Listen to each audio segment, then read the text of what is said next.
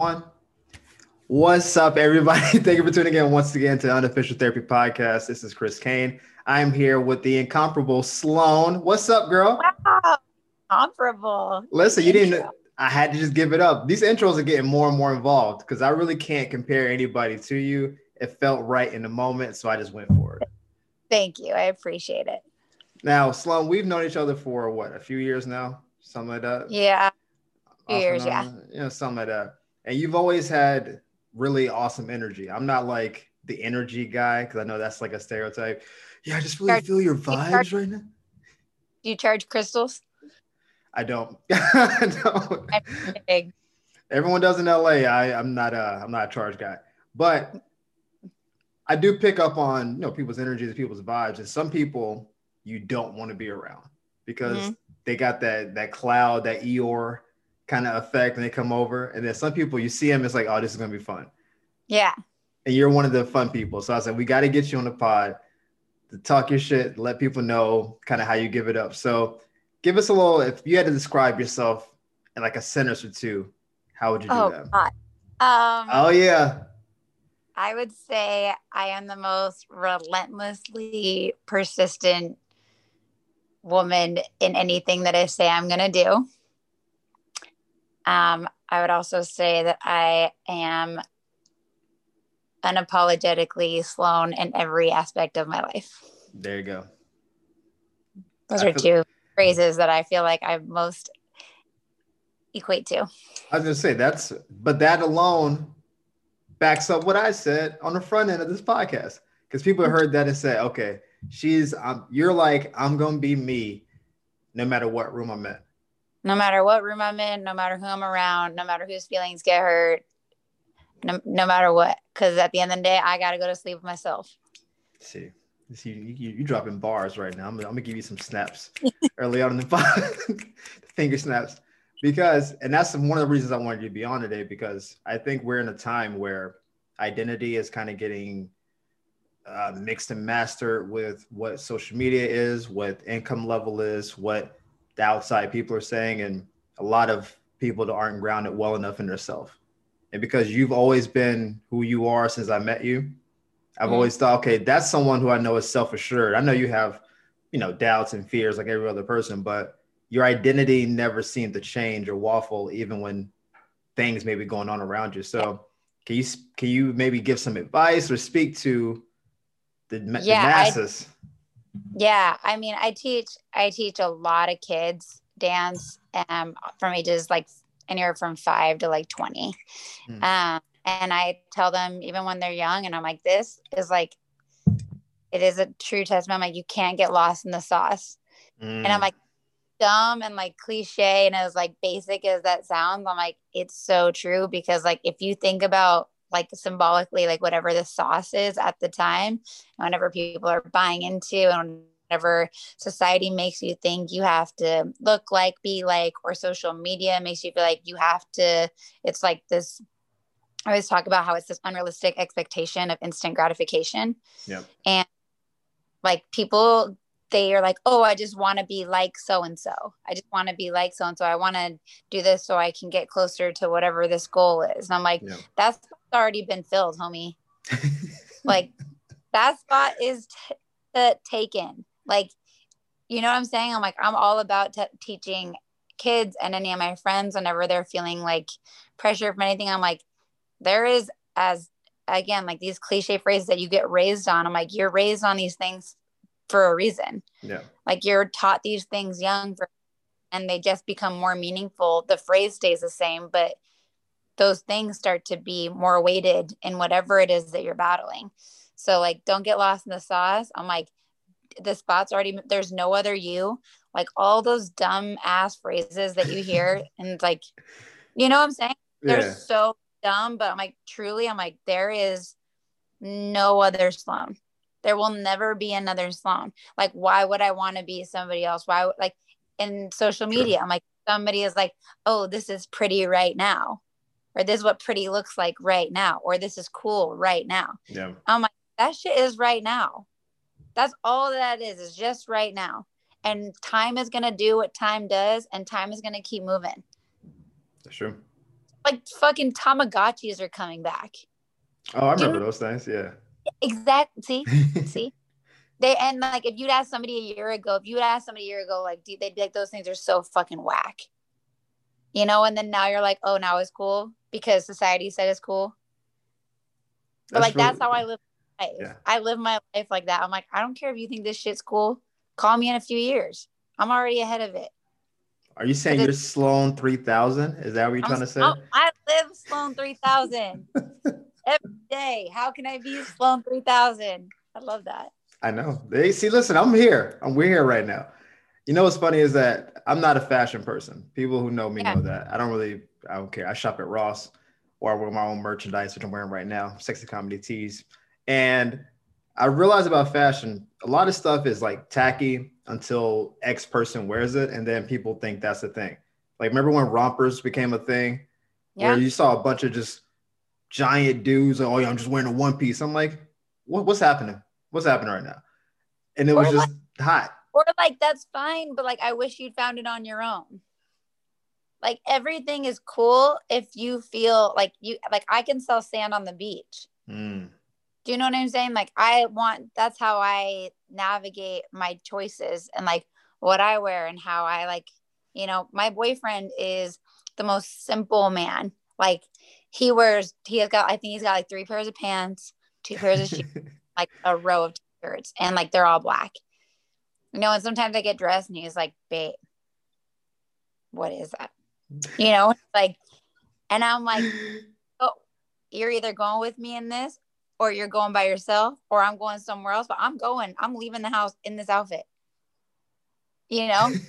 And he's like, oh my God.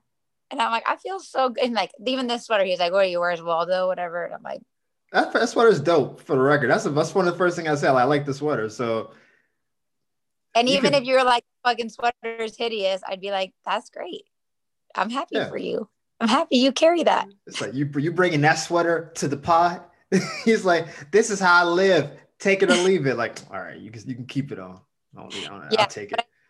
I think that's like, you know, that's what my like, you know, I always think about like what my legacy is going to be. I think about it all the time. Like, what's my legacy going to be? And not in terms of like, I think about like death or like, I don't think about those things on a really like gory level. I just like every day when I'm like, okay, I could have been better here. I should have been a better aunt, sister, Yeah. dog owner, partner, friend, whatever it is. And then I'm like, what's my legacy going to be? And not in terms of like career success, but what are my friends going to remember about me?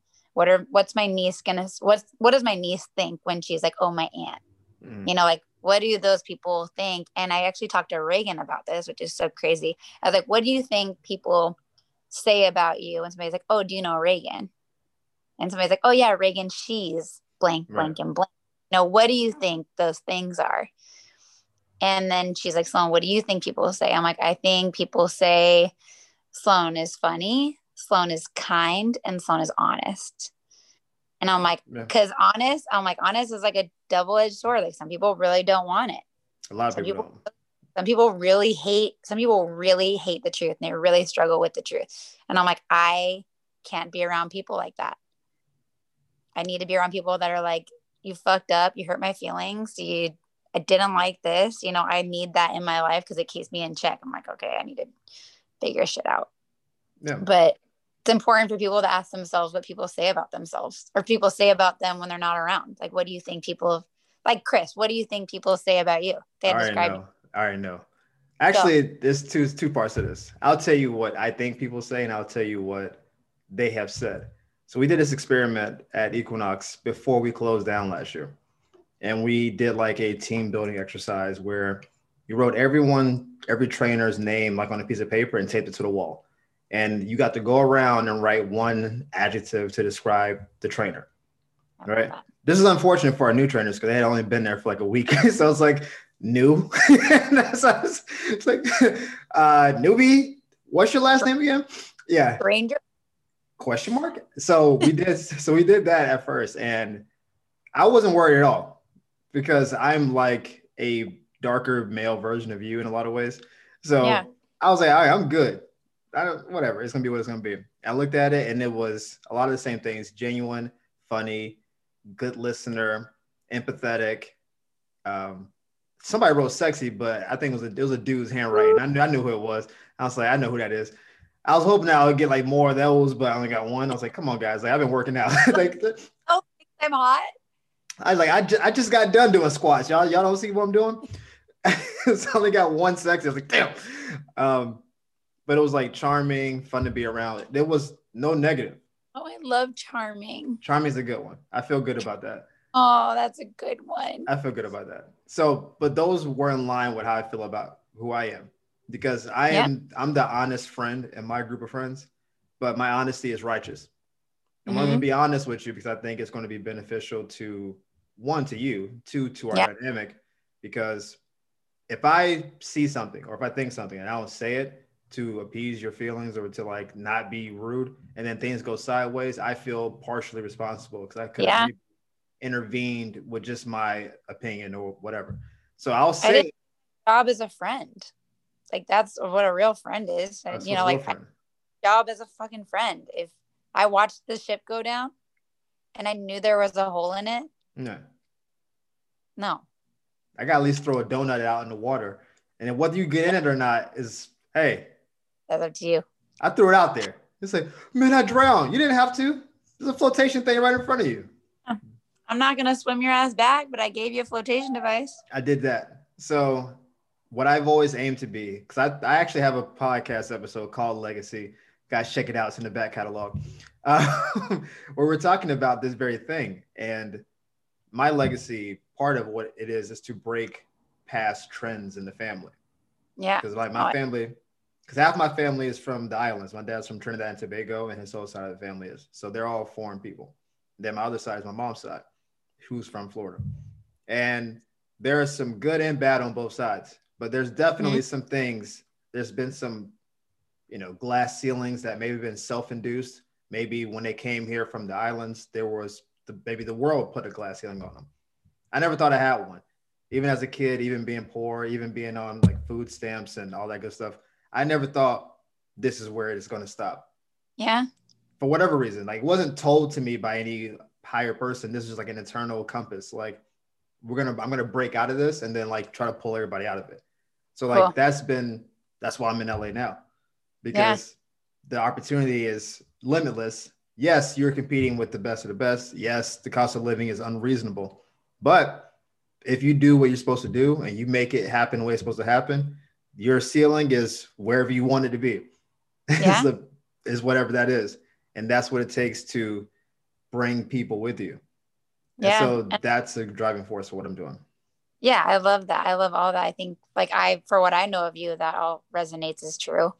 But like for me, I always talk about too, it's like, when I think about those things, my mom used to tell when I was a kid, little baby Sloan, I can't lie. Like I am incapable of lying. Like if there's a surprise party of some kind, I'm like, please don't tell me until I have to know, because I get nervous. I'm like, what are you doing later? I'm like, nothing. Oh my God, nothing. Like, I can't lie. It's my whole life. And this like one story is like really short, but one time my mom and her friend ate at the house when I was little. And then I went upstairs. My mom's like, "Hey, Sloan, will you do the dishes?" And I looked down the stairs. I was like, no. And then I kept walking upstairs. My mom's friend comes over and she's like, "Sloan, did you hear what your mom said? She told you to do the dishes." I said, "Why would I do those dishes?" How old were you? And she's Susan. And Susan was, I was probably like 13. Oh, okay. I thought you were like 6. I'm like, okay. Like, why would I do those dishes? And she's like, because your mom asked you to. I was like, but those aren't my dishes. I did all my dishes. I was like, I don't need to clean up after you guys.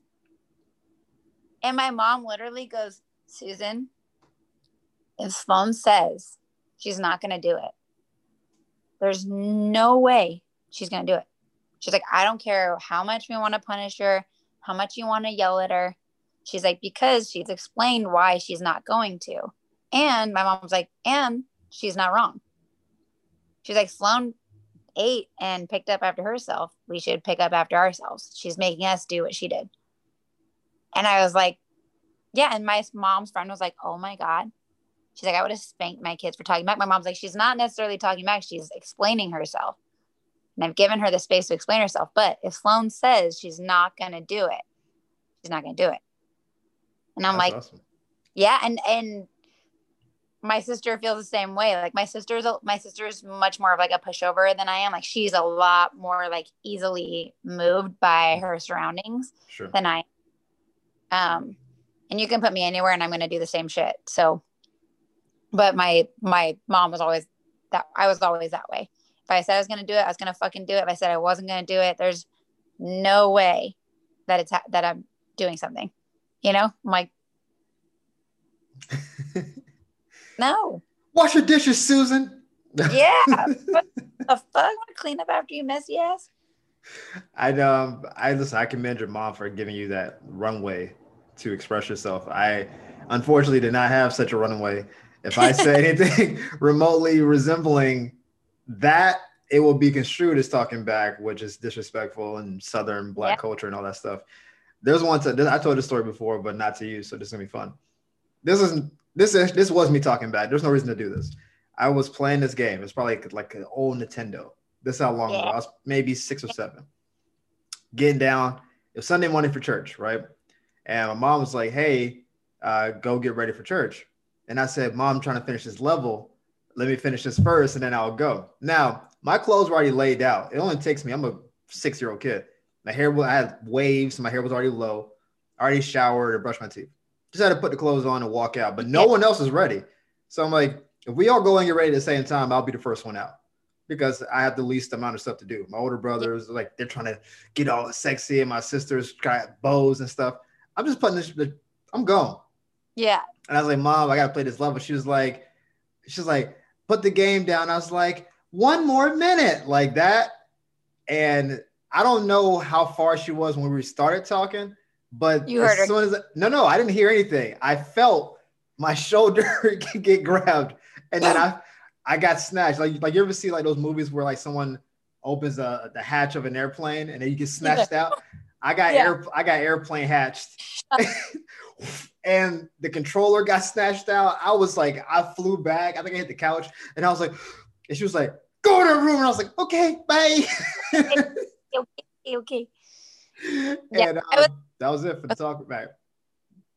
I think I was just, my sister and my mom were raised like a mom and daughter. So like there was an ultimate level of respect between the two of them. And not that I didn't respect my mom, but we were just more friends. Mm-hmm. So like I was raised very much like my mom.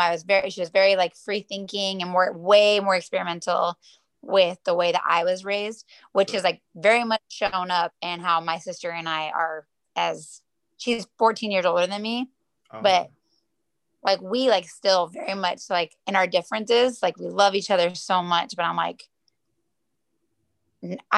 she says some things sometimes, I'm like, are you crazy? You know, like she'll even like tell me like, you shouldn't walk your dog off a leash. Like it's disrespectful that I'm like, why don't you worry about yourself? I'll worry about myself. Cause if not, like this isn't going to end well. You know, it's like, okay, fine. But I can hear the tone of your voice. Worry about yours. And then I do mine. I worry about myself. Yeah. That's a little sass in that yourself lasted for like 3 more beats than it should have. And that's all the sass being. What about yours now? Yeah. And then me. Yeah. Okay. That's it. I was like, what's going on? I appreciate it. When I was in high school, this is actually pretty funny. I was really good in math and science. And because I like that there's a right or wrong, right? I love that, you know, we all are trying to get to the same answer. How do we get there? Mm-hmm. And so one time I was doing really, like I set the curve in my math class. I wasn't in like AP classes, but because I was like, I didn't have time. So I just did regular classes, but I did really well. And so I finished my homework in class and we had a sub in the room, and I went over, I was listening to my friend's iPod at the time, and I walk over, I drop it off, finish my homework. I just walk over, drop it off. And we had a sub, and she was like, I need you to stay in your seat. And I was like, okay. I was like walking back. I was like, okay. And I sit down and she's like, what were you doing over there? I'm like, I was just dropping off his iPod. She's like, I need you to work on your homework. I said, well, it's done. And anyway, this kind of escalated. This like back and forth kept going on. And then she's like, I said, stay in your seat. And then I picked up my chair on my butt and I start parading around the class. And I'm like, yeah, I've crossed over. She's pushed me too far. I'm like this. And then she comes over and she puts her finger like in my face and she's like, stay. Oh, wow. And like real close. And I was like, hold on one second. And I go in my bag and I get out my gum and I give her a piece of gum and I'm like, here's a piece of gum. Your breath fucking stinks. Oh, wow. Mm-hmm. Then yes, this is true. Wow. Then I leave my class, call my mom, and I'm like, this is exactly what happened. This is how I reacted. I'm going to get detention. Yeah. I was like, you're going to get a phone call. I'm like, she shouldn't have put her hand that close to my face. I'm like, I shouldn't have done these things. And she was like, thank you for telling me the whole story. She's like, I'll see you at home. And I get home. My mom's like, you know, there for every cause, there's an effect. And so you want to handle yourself that way, you're going to have to handle and navigate your detention yourself. She's like, the school is going to punish you enough for your actions. She's like, well, you know, like gave me great mom advice. I go to school the next day. My principal's like, Sloan, did you say, here's a piece of gum. Your breath fucking stinks. I was like, yes, ma'am. I did. I said it. Yeah, that was me. Yeah. I approve this message. Mm-hmm. It's all true. She's like, I have to give you detention. I'm ready. I'm ready for it. But it was like my childhood. Like I would call my mom and just be like, this happened. And she's like, thank you for telling me the truth. You're going to get what you deserve. I was like, okay, thank you. Listen, I appreciate your level of defiance to the law and to rules and all this kind of stuff. I think I was so afraid to like I went to detention, I think 2 times, and one was for laughing too much in class because I was being giggly. I was in AP classes, and I'm a nerd. Everybody knows this. People who know me growing up know I'm a nerd. And so we were in probably AP, I think Lit or Lang, and I'm a writer by trade. That's why jokes come from, right? So I can write easily and can write well, but my brain just works a little differently. And we were supposed to break down a book that we had read. Maybe it was like The Scarlet Letter or something to that effect. And I took it and my brain was going to a way different place than I should be going. And it was funny to me because of how the story was playing out. And so as I'm writing, I'm laughing because I'm visualizing this as a movie. Yeah. And I couldn't stop it from laughing because it kept getting more and more absurd. It was just kind of like, it got a little ridiculous. I won't go into all the details of it. But my teacher was like, hey, stop laughing. Other students are trying to write. You're breaking their concentration. And I'm like, I'm sorry, guys. And like, just doing all those little, like, just being stupid. Because I was like, if they knew, and I got an A on the paper actually, but if they could see what I was writing and they could see what I was thinking, they would have been laughing too. But they couldn't. They couldn't get the vibes. And it said if you laugh again, they couldn't get the vibes. And they said, if you laugh again, you're gonna go to detention. And when I got to the end of the story, the climax of the story, basically, it was so ridiculous that I busted out. And then like I started crying when I started laughing, and this is the whole thing. And I got detention. And I tried to explain it. Because you were so imaginative and creative and funny. So yeah, but it's like still I was disruptive to class. That was like, it doesn't matter. Do you see how we just viewed that same story? Yeah. You're like, I see where you're at. You were doing the right thing. And you're like, no. It's just only because, again, like I was always a nerd growing up. All my siblings are smart. My parents are smart, but they just they didn't apply it to school as much as I did. So they were smart, but they were like, school was kind of a whatever. I saw school as a way out. And so I treated school like it was like, I want straight A's. I was a perfectionist. I want, honor roll. I want to be dean's list, all that good stuff. And so I treated it like it was a job. And I know, I'm a Black kid from the South. I'm like, I know maybe like the way society was when I was 15, 16, 17 to where it is now is a little different. But at the time, it's like for me to get where I need to get to, I got to excel past whatever the norm is. I got to be great while being Black. I can't be average while being Black because then it's going to be leaving behind. So I'm like, I can't drop this because I knew if I want to go to college, my parents aren't going to be able to pay for it. I know that they don't have it. It's just going to be whatever. So I had to work enough to get a scholarship, which I eventually did. But at the time, I'm 15, 16, I'm like, if I get detention, if I get written up, if this is on my permanent record, if my SATs are bad, then it's like, hey, mom and dad, can y'all, get 10,000 a year? They're like, dude, we only make 30,000 a year. We can't spend a third of our money on you. So I got to do this for me and ultimately to not burden them. Yeah. I understand. You just don't agree. No, like I hear you, but like, all right, fill me on this one now. Weren't you just being expressive? Basically. Yeah, that's me. Mm-hmm. So let's get to what you do. So I met you as a dancer, which is mostly, that's not all of what you do, but that's a big part of what you do. So can you talk to us about, I'm saying us, like the people who are listening, talk to us about what drew you to dance and what kind of maintains you there. I know a lot of people start it and then they just kind of get off of it like it was a phase, but obviously this is like a lifestyle for you.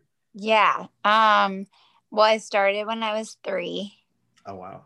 So I just turned 32. So it's a long time. Carry the one. Started when I was 3. My mom was actually my first dance teacher. So dance has like been in my family. So my mom, she was like, she just was a dancer when she was younger, not professionally, but she danced and then like just went into teaching. And then when my sister was younger, same thing. Mom put her in the studio. And then my sister actually went on to become a Phoenix Suns dancer. Oh. Back when it was like way more dance and less cheerleading. So it used to be like, they were like really, really great back then. Like they were bringing awesome choreographers. Yeah. So sister was a dancer and then came me. And I started when I was 3 and my mom kind of put me in the studio because like that's what she did. And it was like free childcare. Okay. Like that. They're like, she can be here for free. It's like, she's active, has other friends outside of school, whatever. And I tell people I was really bad. Like I was a bad dancer. And I just loved it. I loved it so much. And then I was like I was just athletic. So like I had a ton of energy all the time as a kid. And when I was like 14, it was like the first time that I was like, I like this a lot. Like I could do this. Yeah. My parents were like, no, you love to argue, be a lawyer, whatever. Sure too. You can be a dancing lawyer. I would have been an amazing one. But I just kind of was like, no, I want to do this. And I tell people that when I said that, it was like kind of brushed to the side. Like they didn't really take me seriously. Not that they didn't support me, but they were just like, this will pass. Right. And I think because like, it's a hard lifestyle. And I'll talk a little bit more about that, but I think they wanted, because I was the smarter one between me and my sister in terms of school and like grades and academics. I think my parents were like, we need to have a kid that utilizes that because, the rest of the family's just like dancing. And like, my dad was like a mailman. So like, they're like, no, you can do it. You'll be the one. Yeah. And I was like, but what if I just dance? It's like, I heard you saying that, but here, all right, now just go with me here. What if I don't do any of that? What if I do exactly what you do? What if I do that I don't think I'm really good at all? Yeah. So then I kept doing it. And my parents were also super poor. Like both my parents were really poor. And then they got divorced. And my mom was like real, real, real poor.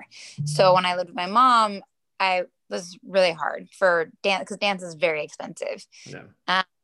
Because there's like, not only is there like, in all sports, there's like games and they buy a uniform. Dance, you buy like 7 uniforms per weekend. Wow. It's like, costumes, but they're like, those are hundreds of dollars. And then you pay for dance that you do. You pay to enter each dance, and then you have your monthly dance fees, and then it's a very expensive activity to be a part of. So when I turned 16, I was like, I still want to do this. And my mom, like my family cried. They were like, no, like, no. And I was like, I can do it. Like, I can do it. And they set a really like unrealistic list of goals that I had to achieve by the time I was 18. And they were like, you need to win you need to win a national title at some convention. You need to win Dancer of the Weekend at a few conventions. You need to get your own agent. They're like, we don't want to help you do nothing. And I was like, all right. And I love that kind of challenge when people are being like, yeah, well, good luck. I'm like, watch me. The challenge accepted. Yeah. I was like, great homework. Boxes to check. I love a list.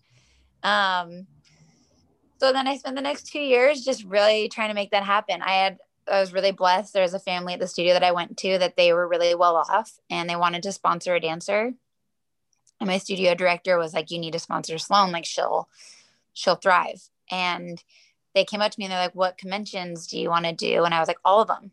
Like anything you'll help me do. Anything you will pay for me to do, I'll go to. And so I did. And I spent my junior and senior year just working my fucking ass off. And my parents made me be in a sport in school that I could letter in. So I was doing track and cross country. Awesome. And during the week, and then on the weekends going to do dance conventions and then doing it all over again. And then my senior year, I added pom. So then I got like 3 letters at the same time that I was doing, 16 hours of dance a week on top of school, whatever. It's a crazy schedule. Yeah, it was a lot. I was like waking up early and running my practices for track and cross countries. So I could I was doing my workouts alone in the morning and then going to school, then going to dance, then doing my homework, then doing it all again at like 5 a.m. But I mean, it kept me out of so much trouble. Oh yeah. Kept me out of so much trouble. Like my friends would get in so much trouble. And I'm like, I was too busy dancing. You want some weed? I have a meet tomorrow. So yeah. Nah. So I can't really. But I did all the things they asked me to do. So my senior year, I crushed it. My senior year, I was like, this is my last chance. And that year, like every convention I went to, I got Dancer of the Weekend, every single one. And then I'm not like a technical dancer, so it's really hard to get like first place because I don't do like tricks. I'm like a performer. And like I started winning like first place at competitions. And then I won a national title when I was 17. Thank you. Thank you so much. It's 15 years too late, but you know what? The applause is still the same. Okay. Wow. You're so good. But that's kind of like where it started. And then I just started soaring. I got into a really good school in New Jersey after I graduated in private school because my sister lived in New Jersey. So I wanted to be close to one. So I got into a private school and I was like, I don't know what I want to go to school for, but I'll try to do both. And so I got to school and I was like traveling. I was doing classes early and then taking a train in New York and then dancing in New York, auditioning in New York. And I was not getting the jobs I wanted to get after like a few months. And then I went to my agent. I'm like, what is going on? Like, no offense. I'm like, but I'm dancing circles around some of these people that are getting these jobs. Like talent wise, like I'm there. And like, oh, you're short and you're edgy. And because I already had views at the time, like, I mean, obviously not like I do now, but I had a few. And they kind of were like, oh, you're too short. And I was like really discouraged because I was like, those are things that I can't help. If you gave me work on, like I'll work on it, but I can't grow. Like I was like, and I'm like, I have tattoos, like they're not going to disappear. And like my vision for myself is to have 2 sleeves. Like since I was young, I was like, that's not going to happen. So one day I was in English and I looked around the room and like people were like really into what was going on. And I was like, I can like remember like what I was wearing, where I was in the room. And I kind of like took it all in. I'm like, I'm so good at something else. Like there's something I'm so good at. And that Like this is what they want. I don't want this. Right. So I walked to my counselor and I was like, I'm withdrawing from the university. Nice. And I took myself out of school. Didn't talk to anybody. Took myself out of school. Called my parents and they were like, what the fuck? They're like, what are you going to do? Right. Cause I'd gotten in on a grant. So it was all good. Like I wasn't coming out of their pocket. And I was like, I'll take care of all the things I need to do for the grant. Like I'll handle all that. And they're like, what are you going to do? I was like, I'm going to just train. I was like, I'm going to instead of going to English in the morning, I'm going to get my butt to the city and I'm going to take 5 classes. I'm going to just dance. That's what I'm going to do. Right. Did. And then after like a few months in New York, I was like, you know what? It's not going to come to me. I got to go to it. So then I moved to LA. That's where you met me. Yay. And everyone in LA, like as I was like, I'm going to live in LA. My family was like, you can't just walk away when things don't work out. That was like their driving message to me was like, it didn't work out for you in the East Coast. So you're just walking away, you're giving up. And I'm like, no, like I'm going where people are short. I'm going where people are edgy. Like I'm going to plant myself in a place where I'm going to succeed. Right.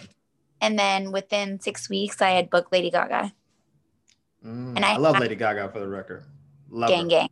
That's the homie. Love and Gaga. She, like I had boxes in my living room. It was only my second audition. There was 400 girls. They wanted 4. And like, I literally was like, I just moved here. I'm where I'm supposed to be. And since then, I've just had an awesome career with mainly her, but like a lot of other artists, and traveled the world. I've done 4 world tours. And yeah, I mean, we were supposed to be on another one last year. So yeah, there's that. But I feel, I'm 32, but I've seen the world, and like I feel like it just makes me want to see it even more. Like I think once you see some of the things that I've seen, like my heart is like, all I want to do is like RV around Iceland. Like these are like, I have big dreams of doing really crazy. Iceland's beautiful. Oh, I just want to be there for so long. But I've recently gotten more into the teaching side of things because I finally feel ready to lead. And I think it's a lot of experience until you're ready to lead. And unfortunately in my industry, people just jump into it because if they don't make it as a dancer, they try to make it as a teacher. Right. There's a lot of money in teaching dance if you're good at it. I just started to feel ready. And now I teach on a big convention. I teach like hundreds and hundreds and hundreds of kids on the weekends. And I'm so happy and like fulfilled. And it's taken me a long time to get here. So like when things like that happen, I'm like, I fucking deserve it. Let me ask you something. I was thinking this earlier. After you started getting success, right, there was some resistance from the parents, from your support group about you just walking away and being kind of fickle and flaky. Then you got success. Did you ever feel the need to be petty and be like, oh, I guess I'm walking to another stage with Gaga because y'all say I just walk away? Or was it just like, I'm just going to keep shining and they'll come around eventually? I don't talk to my dad. So my dad and I, like, we severed ties, like probably like 5 years ago. He was a huge alcoholic, like my whole life. Played a really big part in like a lot of like relationships that I like got involved with and like shitty things like that. And he was like never on my side about it. Didn't understand it. It was like always like, what are you going to do? Dance, And it was never petty for me with him. What pissed me off is that when I did get success in any way, and like I still feel like obviously like I don't feel like successful. There's always new goals. So like for me to be like, when I reach success, like I don't really think you ever like reach it. But when I started to have some sort of like proof that like I was on the right path and I was happy doing what I love to do, I started to feel like a trophy to him. Oh. And he's like, oh, what are you on? He's like, oh, me and my friends watched you last night at the bar. Oh, and I'm like, supporting you. Yeah. I'm like, oh, you're showing now I'm just like, You know, like him and I don't have a relationship at all. So to your friends, you're just like, you know, I wish you would call me to see how I was doing and how I felt after. But instead you just call to be like, what channel are you on? And I'm like, oh, how convenient that my success, now you get to boast about it when you had nothing to do with it. But I don't think I ever felt petty. I think my pride, like how proud I was of myself, took over the pettiness. I didn't have room for it. I was so filled with like pride for myself. Gratitude, I'm sure. Yeah, but I'm sure I can see for sure how that can happen. Like that's a very understandable feeling to be like, yeah, well, you don't want me to be here. Watch me, you know? Yeah. You didn't believe in me. I'm like, oh, it's sad that you didn't believe in me, but I don't have time to give you that. Like everybody else does. Yeah. Right. Yeah. It's an interesting because like I'm asking that because one, that's kind of like Gaga's story in A Star Is Born. Her dad was kind of like that actually. Yeah. And I know that's not where we were going with that, but it just kind of hit me. But I haven't had the resistance, I don't think, in my journey as you have, because I finished school, I guess. So they're like, all right, well, at least he did that. But my degree is in marketing and interpersonal communication, which I'm obviously not. I mean, I market myself, but so does anyone who has a skill. So do you need to go to school to do, anyone who's like, hey, I have a product, you got to market the product. How do you sell it? So I guess it's not really like as applicable in that regard. But when I moved out here, there was a lot of, I don't have any family in California. Yeah. So just like, why are you moving to California? There's nobody there. All my family's in Florida. I have a couple people in Tennessee, but they're mostly in Florida. And I was like, why you're leaving us behind to do what? To be on TV, to be a star and that kind of thing. And it's like, yeah, but they don't get the vision because they don't have the foresight. Yeah. And like you planning yourself here to achieve your thing, I was doing well in Miami, but I was capped. I feel like I was being capped. And I said, well, I can't stay here capped, even though that would be nice for everyone else. I'd rather struggle in LA than be comfortable in Miami. And it's just now, like I've had a couple little things where like I did like a game show or something. I've been extra in a couple little things. They've seen me around like, yo, did I see you with so-and-so? And it's like, yeah, but it's not anything that can be like, yo, I'm on a billboard. We're not at that level yet. But it's been little victories. And it's like, hey, we told everyone that you met, Snoop Dogg. And it's like, yeah, he's cool. And it's like, oh man, tell us. And it's like, they want those like campsite stories. But that never happens if you don't leave to come out here. And so I don't think I'm going to be petty when things really pop off. Really, I think I'll just be more actualized. Yeah. That's the idea. I'm not as successful in what I'm doing as you are and what you're doing. So I don't know yet, but my belief is that when I get there, it'll be like when you were 3 and 4 years old thinking you didn't have a ceiling to what you could become. And now you're blowing past expectations. That's just really fulfilling your own destiny more than it is to all the naysayers. Yeah. And I also feel like I'm so like head in the game about like when I'm on set, like I'm unaffected by like who it's for, what scale it's on. Like I just do the best I can. Mm-hmm. I think you froze. Did you hear me? I can hear you. Yeah. I just do the best I can. Okay. I just do the best I can, no matter where I'm at, no matter who it's for. And that's my job. Like I happen to be really passionate about it and love it so much, but like, that's my job. And I'm really good at my job. And, people, when they're like, what's it like, whatever. And then like, I'm like, oh, it's really good. And then I'm like, how are you at your job? Do you know what I'm saying? And like, it's pretty simple for me. There's not like I'm not like chasing the fame. I'm not like chasing like, it's like, I feel weird when I name drop. Like, I'm like, because to me, it's like, I danced. I danced there and then I danced there and then I danced there. And I just did my best at all of those things. And then I just did so well there that it brought me another really great opportunity that happened to be still dancing. But it's really a job. And so it really frustrates me when people aren't good at their jobs. Oh yeah. People don't. Yeah. It like frustrates me because Ryan hears me say all the time, like, I'm so good at my job. I work so hard at my job. I don't care what your job is. I don't care.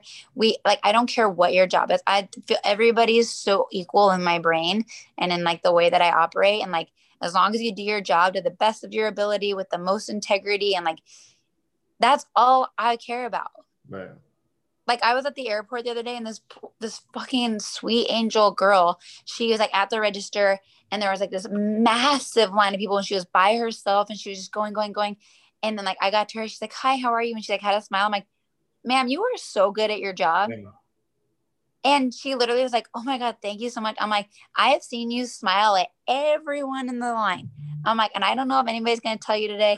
I'm like, "You are so good at your job. We appreciate the speed in which you're working. Thank you so much."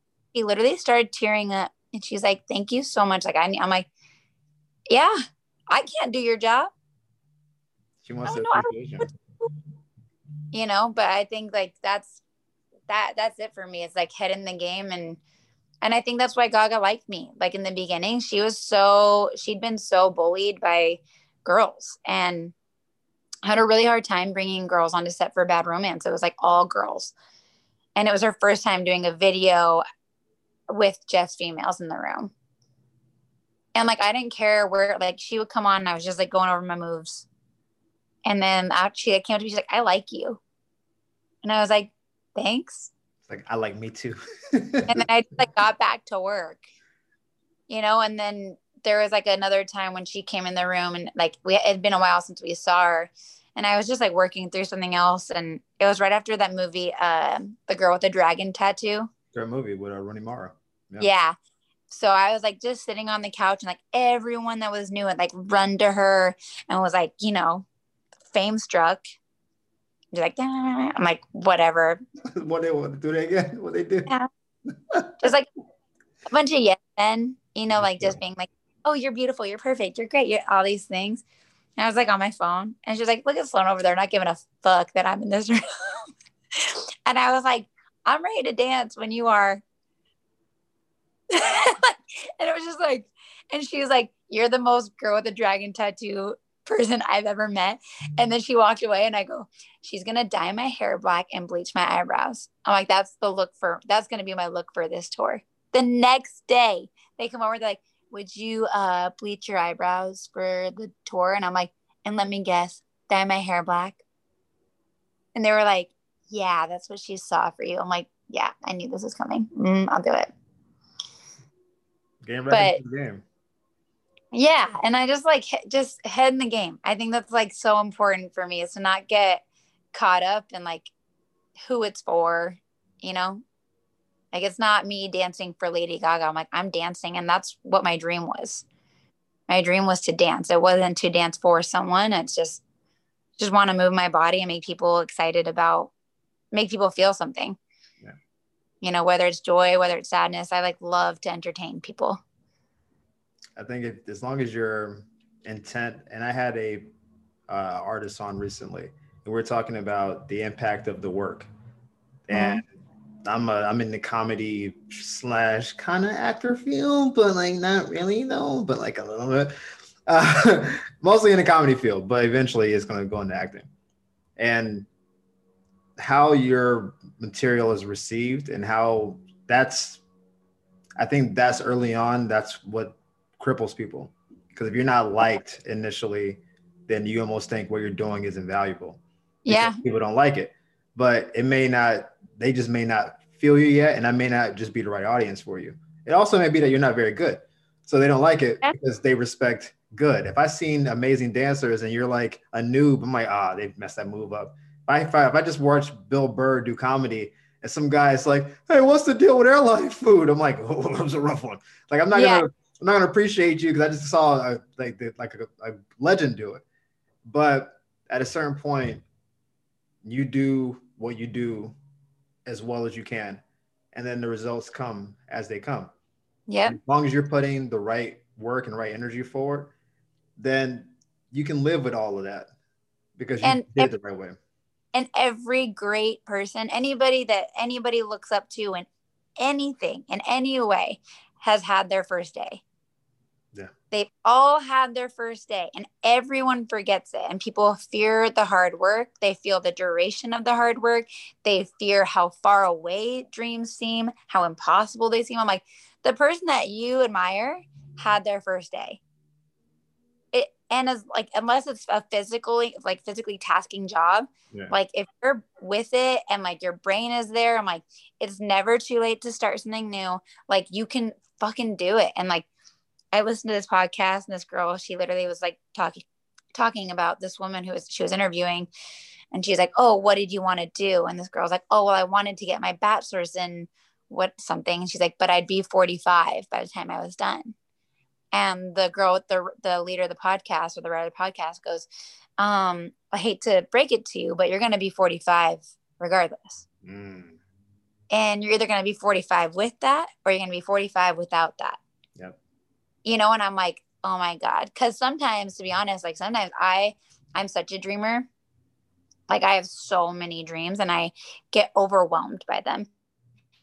And I get so overwhelmed by all the things that I want to do that I don't take any first steps for those things, because I'm so overwhelmed, not because I lack the drive, the motivation, but because I'm like, I don't even know which one I want to do first. Right. So I just spend the day like looking at all the things that I could do, and then I don't actually do anything. And I'm like, I need to stop doing that, because I have time to do them all, and I can do them all. And I need to just take one at a time and make my checklist of all the things I want to do.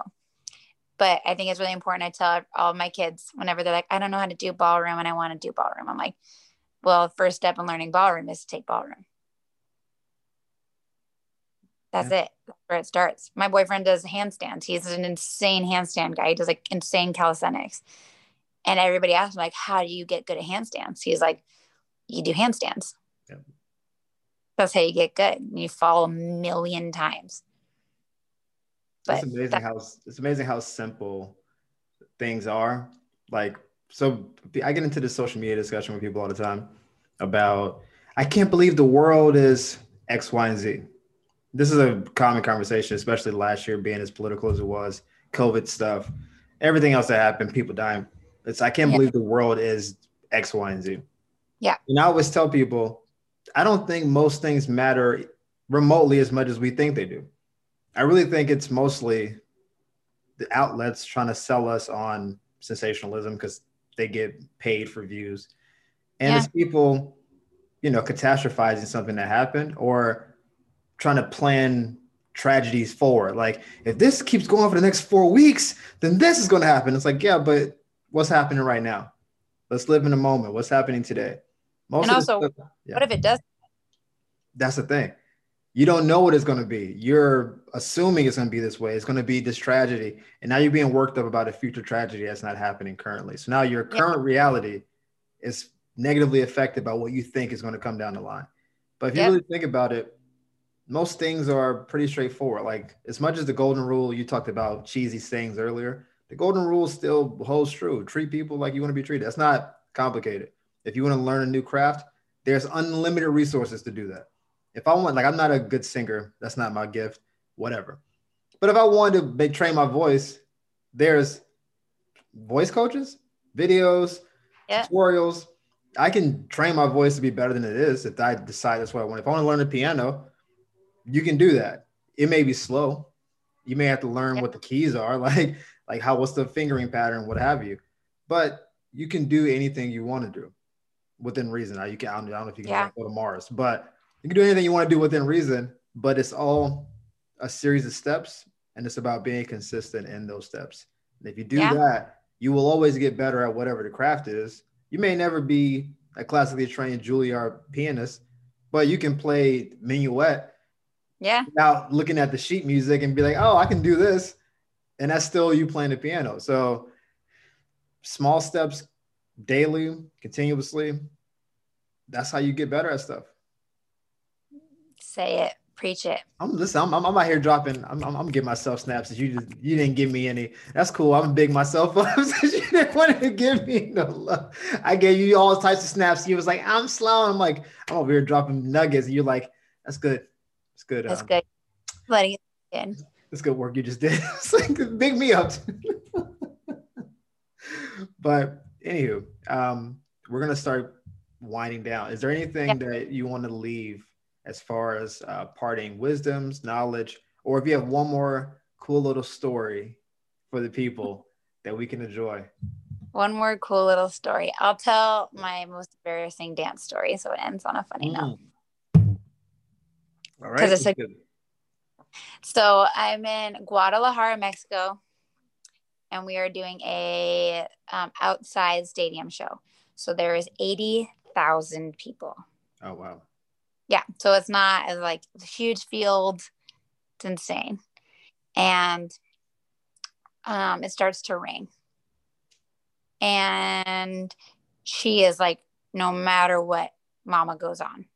Unless she's sick, mama goes on. Sometimes we're late, show still goes on. It's pouring rain. She's like, oh, we're going. We're like, yeah, we are. So we're on the stage, and I'm on the far right of this line. Okay. And we have an 8 count to get to a new formation. And in the new formation, there's 3 little stairs, and we kind of all stack around her. I'm at the bottom, so I have to go from the far right. I travel the farthest to get all the way in front. We are barefoot, and it is pouring rain, and the stage is so slippery. And when you watch the video from before, you see like no one's really moving their feet when we're dancing, even before. Now I'm supposed to travel super fast in this rain. I'm like, oh my gosh. So I like start to, and I'm like, I have to get in front of her. So I'm not even just like, it's not even the dancers holding back. It's like me beating her. And she has a real short distance to go. So I'm like, okay. So I start walking. Next thing I know, I slip on the first step. My body goes parallel, like flies. Oh, you like hyperplane almost. Oh, yeah. Mm-hmm. Yeah. Then my back hits the second stair and my head hits the stage like, yeah. Then I stand up and I'm like, dude, and I have a little like mini like whoa slip. Yeah. And then I the 1. So I'm like 5, 6, 7, 8, 1. Like it happened so fast. I was like, I mean, my whole everything was like, what's going on? 80,000 people. We have to like finish this dance. And then it was the first time we were going to do a new number. So I finished this dance. We're at the end of the runway. I'm in the middle of a crowd. I'm seeing actual stars. And then I have to do a dance that we've never done live before. And I literally like can remember looking at our dance captain and him looking like he's in slow motion, like, are you okay? You know, and I'm like, we go off stage and like, I mean, the whole team, like somebody had seen it. So like paramedics are like coming over and they take me to the hospital in Guadalajara. They needed to like they need x-rays, whatever, because I'm obviously now I slipped on their stage, like it's their liability. Right. And I'm like, okay. And I don't know any Spanish at all. Yeah, watch Dora the Explorer. Get you a couple words. Yeah. And like I can't even think, what's the word for shoes? Zapatos. Okay. So I knew zapatos at the time. So I'm in the hospital and they're doing all these x-rays. And I remember like everybody speaking Spanish. We had a translator and all I knew was shoes. And I'm like fully drugged up. And the whole time, like, what's she saying? What's she saying? And then I was barefoot for my x-rays or whatever. And then I was like, ¿Dónde zapatos? Don't, like, that's all I'm saying. Like, I'm not making any sense. And the girl comes over and she spoke English. The girl who I thought didn't speak English. She's like, ma'am, I speak English. I was like, I'm so sorry. I'm sorry. I was like, it's the only word I know. That's it. And so I had a major concussion. My whole back was like black from being bruised. It was honestly insane. But there was oh my God, an Instagram page that came out like a few years ago. It was called Booked and Blessed. And it was like, to this day, like no one knows who was like running it. And it would just rip on like really funny things that happened or like classes that happened, being like, who the fuck is in this class, whatever. And then one time they put my video up of me falling. And the convention that I had won nationals for when I was younger was called The Pulse. And the caption was, when the Pulse doesn't teach you how to dance in the rain. Ooh, that's a good caption. It was a good caption. There's a touche. They killed it. Yeah. but all the responses, like hundreds and hundreds of responses, was like, that recovery was amazing. She killed it. What a professional. I can't believe she's alive. Like all these things, they were all so nice. So at first, like my ex was like, hey, you're on Booked and Blessed. I was like, shut up. And he's like, because he was like the page you didn't want to be on. Right. And on it. And then I was like, but these comments, he's like, these are the nicest comments. I'm like, oh my God. I'm like, I'm so happy that my community sees me like this. But anyway, I ate it in front of 80,000 people and then had to keep dancing, and I don't remember anything. Listen, the show went on. I think that's the most Sloan story you could tell. Yeah. Even when I was disoriented, and I've been concussed before. I know what it's like to have a concussion from football stuff, and you are out. I was like, you are like, yeah, like you are out of it. Tomatoes for hours. Seeing stars, like the light is hitting you differently. You're like, what is this? Yeah. For you to do that and to finish the number. Boss move. That's a boss move. Oh, going back to the snaps. My bad. I just feel like it's gotta keep a theme. I mean, but let's be fair. I also applauded you earlier, though. Okay, well then this is for you. I think it's about time. You know, I really feel like I deserved this one. You know, I didn't. Ooh. Chris. Okay, that's enough. So, I haven't ended up on that site, but I think I may end up there at some point. There was one play in football that if they ever find the footage of it, it's me getting laid out and me just being on the ground like in the fetal position, and I was just like, like yeah. I'm not gonna tell you I cried. I didn't cry. I did think real hard about crying though. Yeah, you made it. It was like out. I was like, this hurts so much. It hurts so much. And I tried to walk off the field like triumphantly, like my chest up. I was bent. I look like a number 7. I walked off bent so hard to the side. It hurt. I got hit legit. And like, so pads for football basically cover your sternum and up. But there's a little space between your sternum and like your hip bone. There's like maybe like 6 inches or whatever. And I got hit there. No. Full power, blindsided. No. So I'm running and I didn't see the person. It just jumped into my side and it hit and it was just, it knocked me off my feet. It was all the area that was not protected. And I was just like, ah. It hurt so much. And when it happened, I heard the crowd say, oh, because again, when you see someone get blindsided, they do the little whiplash kind of thing. And oh my God, it was so bad. Have you ever seen the YouTube clip of the grape lady?